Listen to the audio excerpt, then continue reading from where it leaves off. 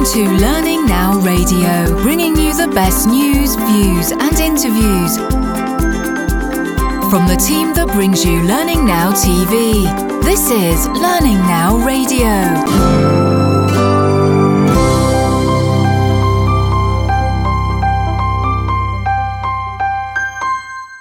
On this episode of Learning Now Radio, I am delighted to be joined by Peter Manushrieber. He is Senior Learning Manager of Siemens. And perhaps this is a season that I'm developing, actually. I appear to be interviewing people recently that I've had a really good debate with at some sort of event, where we've either agreed, disagreed, or they have a particularly controversial approach to learning and development. I wouldn't say that Peter's necessarily controversial, but he certainly speaks his mind. And I think this interview today is going to be fascinating for anybody working in learning and development now, in a management position, making some key strategic decisions about what they want to do in 2018, 2019 and onwards. So Peter, thank you so much for joining us today on Learning Now Radio. Well, what an introduction. Thank you for having me. I'm glad to be here. Excellent. Well, Peter, I'm going to start by pointing everybody in the direction of a LinkedIn post that you wrote a little while ago, and it's entitled A Not So Humble Wish List for 2018 to L&D Providers from an L&D Customer, which sounds a bit like a love letter, Peter, but it's not quite a love letter. I wouldn't necessarily describe it like that, but the thing that really resonated for me was the fact that are customers just buying with faith? And on that note, can you kick us off with your thoughts on what sort of research should people in your position in organisations be embarking upon before they make any kind of purchasing decision? Oh, that's a big question. I can definitely try. I mean, that post is a love letter because I think there's so many vendors out there doing an excellent job. But there's also other vendors who are not really taking this seriously. And I don't think they're trying to do a bad job. I just think that one side is that we as customers are very, we're not good enough at asking the right questions and actually just trying to figure out what's the right solutions for us and especially our users. So for me, it's just important that that we face what is going on out there in the companies with the users. And just to be honest with you, I haven't really seen any successful solutions in our business, in our company yet from a digital learning point of view. We've got a platform that nobody uses, and that's a big statement because obviously people have to use it, then it's for compliance reasons. And we can really put a big question mark in there regarding if people are actually learning. Nobody in senior management are asking questions if people are actually learning. So it's just a check mark. It's so hollow. We don't control whether people know the content. And that's all down to security and compliance as well. So for me, we're not really distributing learning. We're just distributing something somewhere to for people to see or to just click through, and then they have a check mark and then they can go work. So for me, that's not really a product. That's not really learning. So I guess that was the starting point for me. And when I look at the offerings on the market, obviously I don't know every offering. So no one mentioned, no one forgotten here, but for me, there is a gap between what I see at a conference, for instance, like Learning Technologies on the shop floor where we have all these stands and products. There's a gap between what the vendors are offering and what we really need. And they're not to blame for this gap, I guess, because we are asking for something and we are buying stuff like gamified platforms and ecosystems and all that other stuff in the bullshit bingo circle. But we're not really in touch with what the users need out there, what they need to work in order to do their work correctly and also to develop as people and as employees. So we as customers have that assignment to go out to our users and find out what they need. And then I guess the vendor should be part of that process as well. So what I'm seeing is that we have a gap between the offerings, the platforms, and the products, the content, the way we distribute the content, and then the users every day. And we see that with engagement numbers, I guess, in different platforms that are rather low. And then we're seeing all sorts of other stuff that is not really happening the way the vendors actually promised us. So I guess that's a starting point. Is that good enough for you as a starting point? Oh, I think so. And I'm really interested to dig underneath the concept of, as you've put in there, they promise the world, but are they building what they really need? And for a bit of fun, because I know that you love having a conversation on this, Peter, tell me some of your least favourite features or buzzwords that you've seen, on the shop floor in the last year or so. What are some of the things that really make you rage? Well, there is a few. We'll see if I can think of them all right now. Probably can't, but the thing that really gets to me is that if you call a platform something, an engaging platform, social platform, something that will raise engagement, it is so far away from reality and from what we see as reality in our companies and in the places we work. And I'm not the only one. I'm a part of many networks that we're always frustrated about our LMS solutions. You know what? You can log in and then you can gamify your way through compliance training, and it'll be fun and interactive and all that stuff. And what happens is that people, they log in and then they start the SCORM package. It's still an hour long, and it's not really engaging in any way. It's just something they need to get through, because when you're working, you just want to do your work. You don't want to go to a platform far away from your work and then start an e-learning that is then fun and interactive and storytelling and all that stuff. It doesn't make sense for people in their work. So that's one thing. And then the whole ecosystem. I've got a good friend, Toby Harris, who's also challenged this word. Ecosystem it's not an ecosystem. If it's within an LMS solution or within one vendor solution, then it's not an ecosystem. An ecosystem is represented in so many different solutions in one umbrella. So you can't have the same vendor for an ecosystem, at least not in my opinion. So that really gets to me as well. And if we're talking the whole VR, AR stage, it's also really annoying to see that companies and vendors are pushing AR and VR solutions, which is not going to make a difference out there, which is just fun and not interactive and not collaborative in the way that technology should be used. So there's a few examples of what I really, really don't like.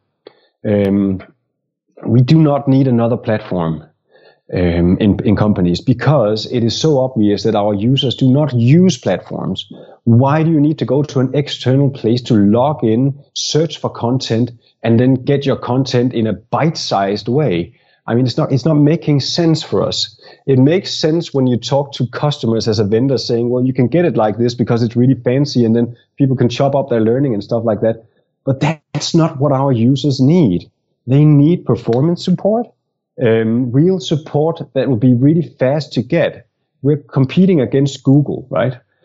People can access information on that platform 24 hours a day, and they can get their information snap right there. But when we're talking internal learning, you can't do that. You cannot do that. You can't find your assets, your learning assets that quickly. Resources, no, it's not available because we haven't structured it in that way. So that would be a product that we would be interested to see in Siemens, at least, would be somewhere where we could structure our internal resources with a search function that actually works. Not another platform to log into a catalog and find videos and all that other stuff. No, we don't need that. And then we need the emotional stuff. We need that thing that would be behavior changing, or at least leading towards behavioral change. And that is more experience-based things. Like VR, virtual reality, for instance, if you do it collaboratively, could also be movies and e-learnings and stuff like that if it's made correctly. But we don't need it in another platform. So, and we don't need the content to be bite-sized. Everybody knows you can chop up videos into different pieces, or e-learning into different pieces. It does not make the e-learning better. Does not make the context of the thing better. So those would be my, I guess, for the gamification stuff and the platform and other social platform ecosystem and bite-sized and all that, those would be the kind of buzzwords I would argue against. I mean, we don't need that.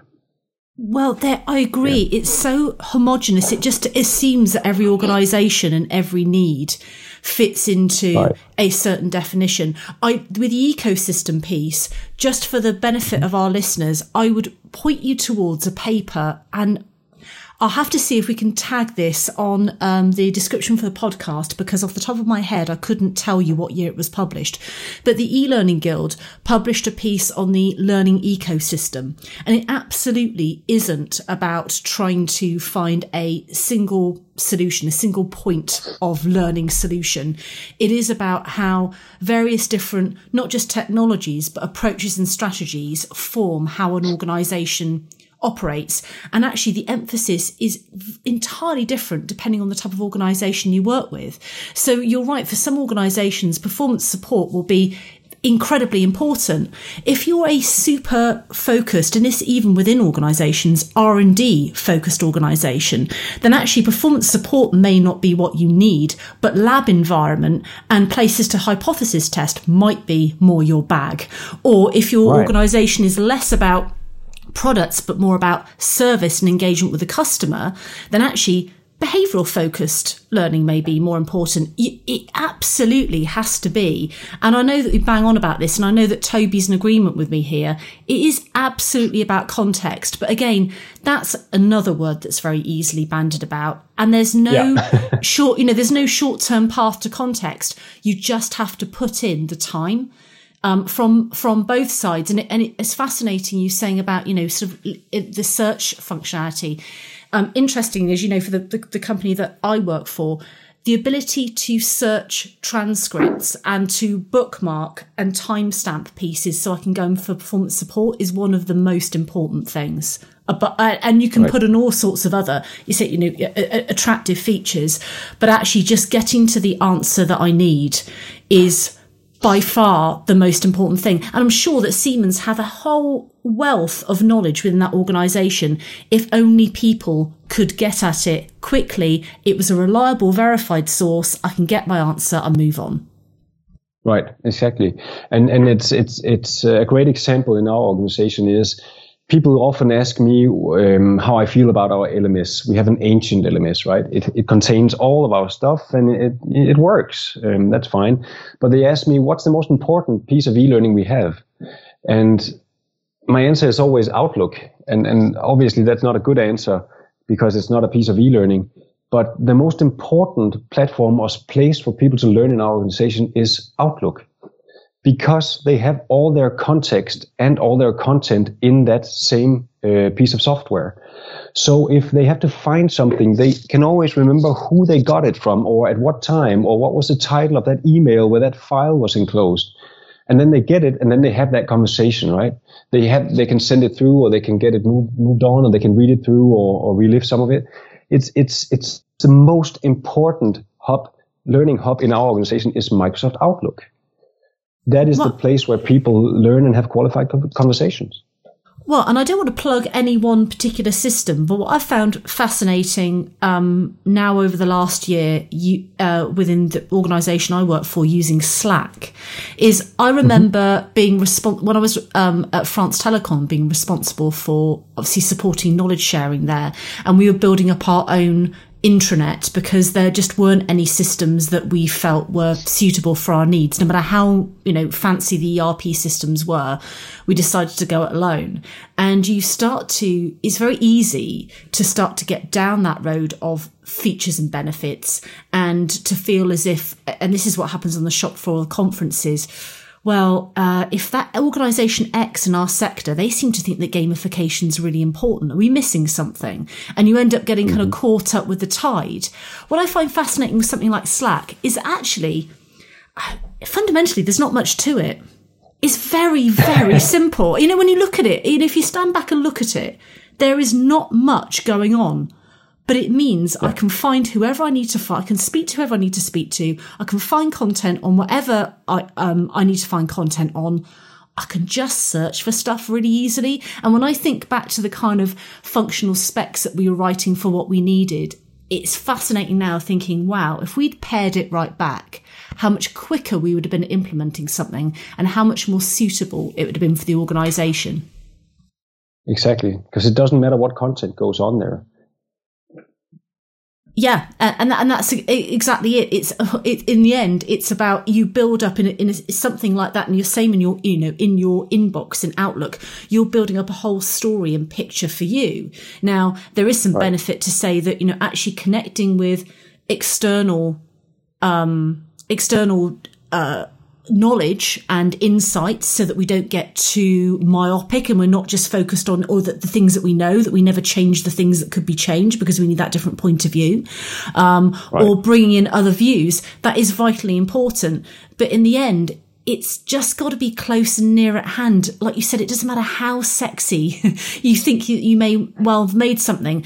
If it takes effort to get there and to get through this super sexy UI that's been built, it doesn't make any difference. It's not there where you need it. So how are you tackling that then, Peter? What are the sort of things that you are focusing on from that perspective in your role at Siemens?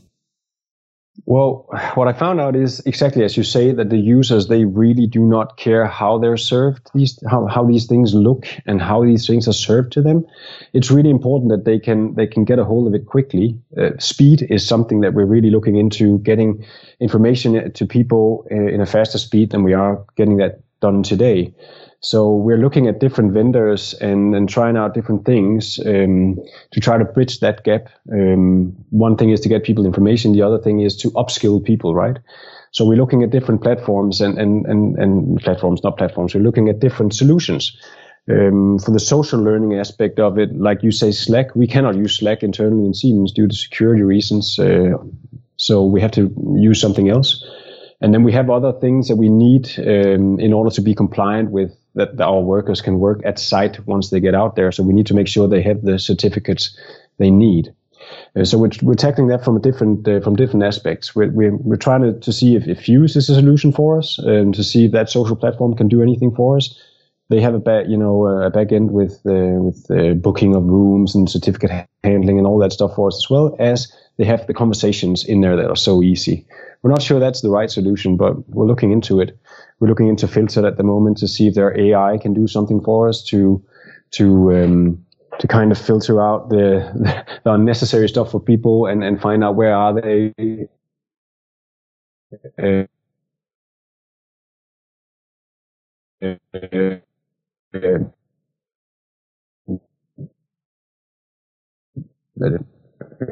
According to their skill gaps. The most important thing that we're trying to do right now is data. And I think that hype is also something we've been experiencing a lot for the last couple of years with big data and how should we handle that whole discussion within learning. I'm not too concerned if it's big data or small data or great data or whatever we call it, but we need to be better at certifying our employees based on data. So we need to find out how good are people at different things. We need to find out not only by asking them, but actually measuring them. Measuring whether people live up to the things that they need to live up to, not only on a KPI basis, also on an observant basis. So we go out and observe people, but that we are better at constructing and handling data around our learning is probably the most important thing right now, because that will give us answers to whether we need to implement learning in the first place. And I think Kathy Moore is onto something when she asks, is training actually necessary in this case? Training and learning, because it's always the answer. Once you find something in the organization not working, then we go to training and learning as the answer. But there we need to be better at looking at the data to find out if it's actually learning we need. Is it skill gaps? Will that close something here? And are we seeing an impact on the other side of our learning activities? That's the most important things right now. And I think data, unfortunately, gets a little bit of a bad rap. Because you can get kind of caught in is it another buzzword? Is big data another buzzword? And look, just take the big off the front. Let's talk about data, and let's talk about how we can verify whether or not we have the capability to maintain our position in the market or improve on it, or whatever the metric may well be. It's not rocket science, but it is more focused. And we've had lots of conversations on here, Peter, about this, about more focused about what's really important to measure in an organisation, not just what's perhaps important to look to the learning profession to measure. But for example, a huge amount of work that I do with my clients is on measuring technical capability. And that's because it's really expensive to get really good technical capability. You need to be supporting the people that you have already, and you need to be able to benchmark to know that you can keep up. It's not rocket science, but it's really, really important. But once you start to have a conversation on data, again, that can either get people can either get scared off, or again, like you said, it's we need another very complex solution to address that. And often it isn't about complexity at all. It's about having the right measures in place. And the arena that I work in some ways, I have the luxury of, because it's technology, we're able to benchmark technology skills against the market, because there are ways in which you can question people that really get to the heart of whether they know their technology or not. It gets more complicated, of course, when you're talking about soft skills, etc. But like you said, otherwise, how does your board make decisions about investments that they make? About technology migration that they make, about whether they should move into that market and launch that product. That's the capability of your people will tell you so much about that. And I find it fascinating that seems to sometimes be a problem. And what's the sort of perception in Siemens of that? What sort of conversations are you able to have in your role then, Peter, that kind of enable you to do that and have that conversation comfortably? Because I'm not sure that everybody in L&D feel that they can. No, and I totally understand that, actually. And some in L&D, I had a good talk with a good person, Dan Tesniak from Degreed on this, and he told me that he was not sure that this was actually the role of L&D to measure impact on the activities. And I'm not sure I agree, and maybe he'll call me after this just to say that wasn't what I said, but that's what I heard anyway. But for me, it's important. Two things are important. That all of our learning activities, they support whether we make better wind turbines, or that we keep the costs down, right? We create more turnover. So we have to measure whether our learning activities support those things.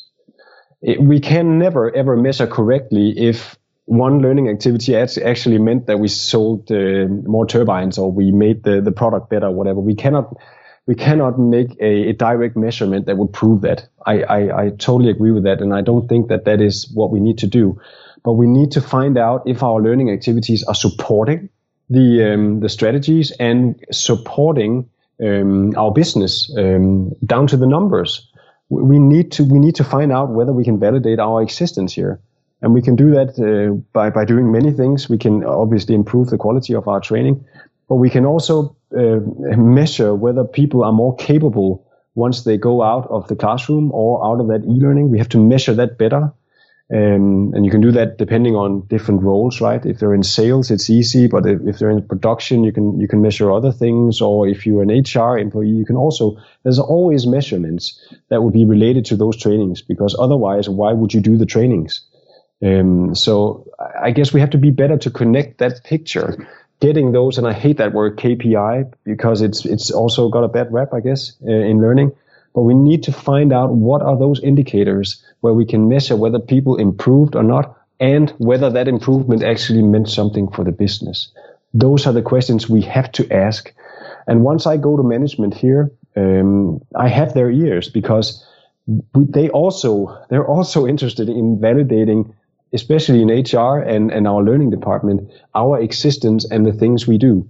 We want to, as L&D department, go out into the organization and say, we actually make a difference. We're not just here to make your lives better or more miserable with all the e-learning and learning activities. We are actually doing this. There's a sense in all this, right? We're doing this to improve you on these things so that you can go out and improve the business like this. We have to be able to finish that sentence. And I think the one other piece that was really fascinating with something that you said earlier is to do that, just as you've just described there is an outcome that we may expect, and we will be part of a range of measures that will improve the performance of the organisation. We're not the only ones responsible for that. But you mentioned earlier about some things that you are researching and that you're trying out. And that really encouraged me. It was really positive to hear that, because it sounds as if within your organisation you have been given a licence to test some things out, to test a hypothesis, yes, to suggest that this solution may help us solve this problem. But we're not sure, but we're going to try it out. And again, what do you think creates the environment where you have the permission to try stuff out? Because that is also a big barrier. Yeah, that is a really, really good question, because obviously that also depends on the company strategies and what the company wants to do. From our perspective, it is how we divide the budget, right? So we've allocated some budget to doing this, and then business cases. Business cases. That is the only thing that people in management positions, want to take in and actually act upon. So you need one skill, as you need more skills, obviously, but there's one skill that's very important as an L&D employee. If you want to go out and try things, you need to be good at collecting business cases. The funny thing about business cases is if you can come in and make a reasonable business case around doing a proof of concept or a pilot on something you want to try out in a context, you go in, you will present the business case, and people will be nodding and saying, that sounds great. Yeah, we can do that. And then rarely, and this is fascinating, people ask very few questions on the other side of the POC. Obviously, you want to, test your hypothesis and find out, did this work? But the customer, the internal customer who's part of this project, they rarely ask you questions. They just want to upfront be sure that you're actually, you know what you're doing, right? So we have to get better at that internally as well, obviously. But the thing is, you need, and to answer your question, it is about a business case. So go out, find some numbers. Where can you save some money? Where can you potentially save money or make more turnover or benefit for the company? You need to make it measurable for people. That's the only way, in our business at least. And I think that brings it right back round to our original question of what sort of research should L&D do before they embark on the purchasing process. If you have a good business case there, then there is no way that you are going to be at the mercy of a list of features and benefits of any supplier. That every supplier has to then intimately understand that business case and be honest where they stop and where they start, because that is the only future of a long-term engagement with a customer. And I think it protects you against a lot of those buzzwords, a lot of those, as you said, features that just aren't necessary, that don't actually solve a problem. So I think that business case advice is absolutely superb, Peter, and I think that's something that people can really take away from today. So Peter, I thank you so much for your time. It's been incredibly valuable. I know there are lots of people in a role like yours that will be really encouraged by the work that you're doing and the thought you're putting into this. Is there anywhere else they can find you, or anything that you'd like to kind of point them towards? Well, there's a few things that I would look into. There's a guy called David Chandras, and he is a PhD in America somewhere, and he is trying to guide us through, as learning people, through the bullshit jungle. He's a neuroscientist, which is neuroscience is always also a buzzword in this in this industry, but he's really trying to cut the bullshit, and he's making some great posts. I would definitely look into those if I were you. And then you can always, if you want to connect on LinkedIn, you can always find me there, and you're always welcome to link up, and then we can have conversations. Definitely. Fantastic. Well, Peter, thank you so much for your time, and thank you so much for joining us on Learning Now Radio. Thank you for having me. It was a pleasure. Learning Now Radio. All the best news, reviews and interviews.